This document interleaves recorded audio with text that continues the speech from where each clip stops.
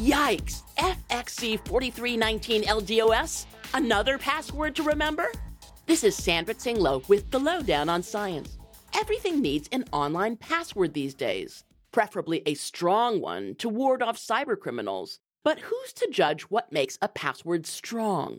Enter Steven Furnell from the University of Plymouth. He assessed the effectiveness of meters that gauge password strength on major websites. Furnell tested over 15 password meters unique to each website by typing in commonly used bad passwords. Examples, ABC123, I love you, or even just password.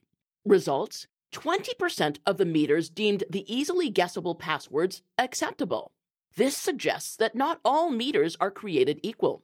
Furnell believes inconsistent security standards can mislead users to make hackable passwords. And there goes your Bitcoin stash. Furnell's advice? Use the random computer-generated passcodes. His study found that they're consistently rated as strong. Guess I'll be changing my Netflix password from Sandra's Netflix to something stronger.